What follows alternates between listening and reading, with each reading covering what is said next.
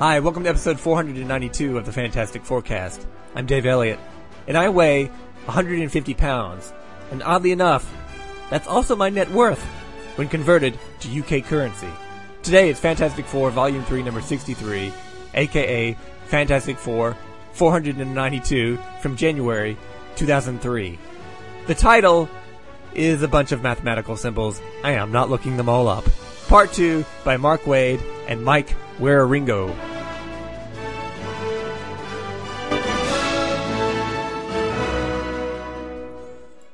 Our story picks up where we left off last issue, with Sue being attacked by that green computer blobby creature guy.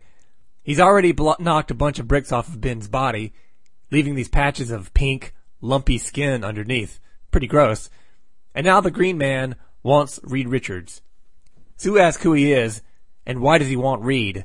The Green Man replies, I am the modulus, which defines Reed Richards. The result of his ideas, the sum of his thoughts, and his reflections. I alone am worthy of his love. All that which is not must be subtracted. So basically, the Green Man is like Reed's jealous ex-boyfriend, kind of like Ben, and the Green Man wants to get rid of anyone else in Reed's life. Actually, I'm not a big fan of stories where abstract ideas come to life. If Sue is getting attacked by the personification of Reed's curiosity and knowledge, maybe she can be saved by the personification of Reed's love for her. We hope it doesn't come to that. Ben gets back up and takes a big swing at the Green Man, whose gooey body flies off in a zillion directions. Sue tells Ben to take it easy. She's holding him together with a force field, I guess keeping all the other rocks from flying off of Ben's body. Without his rocks, I wonder what Ben would look like. Probably like a shaved cat, which would be kinda cool. Ben asks, I was thinking, how do we fight this thing? Just then, the green computer man zaps itself over and into one of the FF's communicators. Sue checks her communicator, but it's not working. Ben says they better get home and get some help. Back with Johnny Storm, the new chief financial officer of Fantastic Four Inc., a job that Sue forced him to take, he's gone to a pool party on top of a building with the other FF Inc. executives. An odd group of executives. They all look like hipster douchebags. I wouldn't do any business with a company where the male executives all have soul patches. Ugh. So at the pool party, this one guy, Jacob Suardi, a fashion mogul, is very, very excited to meet Johnny. Also, a couple of scantily clad swimsuit models surround Johnny as well. I'm sure that's got to make the fashion mogul jealous. But he still seems pretty happy. A couple of the FF Inc. executives are chatting with each other, saying that Johnny has no idea what he's in for. They say that they're going to let Johnny broker a nightmare deal, and then they're going to intercept it at the last moment and save the day to make themselves look like geniuses. What? Deceptive and devious corporate executives? What a fantasy world this is. So the fashion guy, Jacob, starts asking Johnny about the FF's clothing. How can Mr. Fantastic's suit stretch with him? And how come Johnny's clothes don't burn off when he flames on? Johnny replies by telling him about the unstable molecules.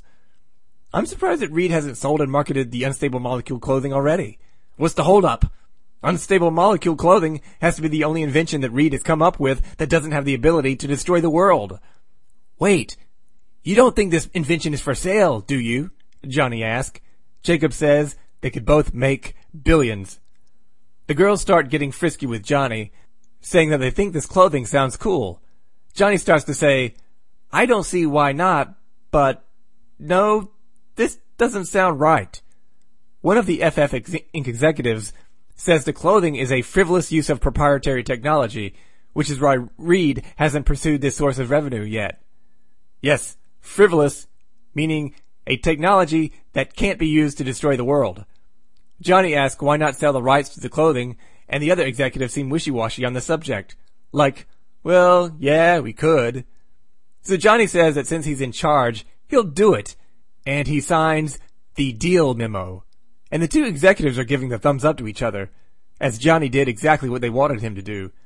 Johnny pulls out his communicator to call his sister, but then that green computer man pops up out of the communicator, causing Johnny to flame on, ruining his nice suit. But Johnny does have his FF uniform underneath, and that must be really uncomfortable, by the way. Johnny yells at people to run and adds, "Protect the supermodels!" Well, there's a man who has his priorities in order. Always the first thing you should do in any dangerous situation, protect the supermodels first. Johnny shoots some flames at the Green Man, but as with most FF villains, there's really no effect. The Green Man mentions some of the elements in the swimming pool water: chlorine, oxygen, hydrogen. He forgot to mention urine, and Johnny's like, hydrogen? The combination of fire and hydrogen combined for... Back at the Baxter building, Reed is examining Sue's right arm, which seems to have been turned into gas by the green computer man, and Sue's holding it together with a force field. Reed says he can come up with a way to rebond the molecules. Ben, meanwhile, is in this tank of liquid. I guess it's some kind of back-to-tank, which is supposed to help regrow Ben's missing rocks. He gets out of the tank, and his rock monster body is as good as new. Boy, that didn't take long. Ben sure could have used that tank back in issue 374. Ben asks if they've heard from Johnny, and Reed replies that they can't get a hold of him. The comm link seems broken. Reed asks them to describe that weird construct they encountered, and then Sue notices Reed's electronic notepad and says that the creature looked just like the screen of that. Reed says his electronic notepad has a large hard drive and is connected to an electrochemical dimension devoid of life. Why not just connect it to the internet? He says that something sentient has formed out of the data and the ambient energy in the dimension, maybe because someone must have tampered with the device. They all look at each other, and at the same time, they say, Johnny! Franklin enters the room, and he seems freaked out by something, and he tells everyone not to be mad at Uncle Johnny, because Franklin was the one that messed with the device. Reed grabs his son and yells at him, You did what? What did you do? Hey, maybe someone should grab Reed and yell at him. What did you do? Why do you keep creating devices that put the world in danger? If J. Jonah Jameson constantly wrote stories in the Daily Bugle about what a menace Mr. Fantastic is to society, he'd be right for a change. Reed asks Franklin what he did to the tablet, and Franklin says that he just put some letters and numbers into it like his dad does, and it started to act funny. But Franklin doesn't remember what letters or numbers. And then Franklin starts crying. He says that he just wanted... Sue asks, Wanted what? And he says he just wanted some attention because Valeria gets all the attention. Oh, you just wait a few years, kid. When the writers decide to make Valeria a super genius like her father, and she's doing all kinds of stuff, and basically, you're not getting any attention at all. Franklin goes on to say, I thought Daddy's computer could fix me. You'd love me more if I was smarter. Well, he's wrong about the computer being able to fix him, but as for his second point, he's on the money. Reed doesn't seem to know what to say about that. He thinks about it, and then he starts to say, Franklin, if you think for 1 second that, and then suddenly Johnny comes crashing through the window. He's totally freaking out, and he tells Reed about the green guy with all the math equations all over his body attacking him. So Reed, Sue, and Ben leave Johnny and Franklin and head down to the street to confront the green computer guy. The green man is causing havoc in the streets, and the FF have to grab people and put up force fields and stuff to protect the civilians from danger. Reed says to the computer man, Define your function, now!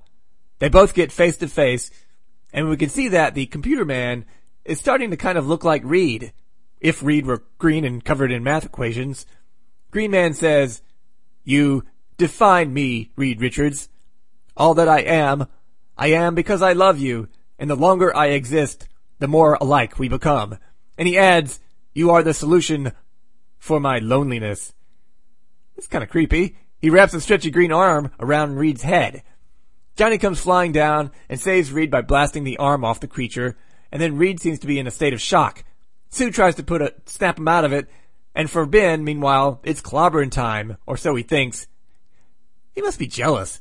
If anyone's going to have an awkward crush on Reed, it's got to be him. So he goes to wallop the green man, who says, dividing, and he has some kind of effect on Johnny, Sue, and Ben, making them become blurry, like they're starting to fade out of existence. He needs to go upstairs and work that trick on that baby Valeria. And then they all stop fading away as Reed grabs them and tells them he has an idea. He tells Ben and Johnny to hold off Modulus. I guess that's the name they're going to come up to give him. And Reed rushes back to the lab with Sue.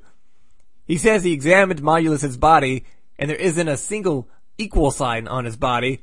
It's not a math equation. It's an expression. They get upstairs, and Reed tells Sue to take the kids to safety. He says that Modulus is seeking Reed out because he thinks that Reed is his equal. He puts on some gloves and a headset and approaches this big computer screen that's green and filled with math symbols. Like, where did that come from? And he disappears off into that odd dimension that his iPad connects to. And with that, the issue comes to an end, to be continued next time. What will Reed find in that other dimension? Will they be able to defeat Modulus? Will Sue be able to fix her messed up arm? And will Franklin find out that his dad does love his infant sister more because she is smarter? Find out in the next episode. If you have any questions about the Fantastic Four, about this podcast, or if you need relationship advice, you can email me at podcastff@gmail.com. And you can download other episodes of iTunes or find them all at www.podcastff.podbean.com. So long, kids. This podcast is over.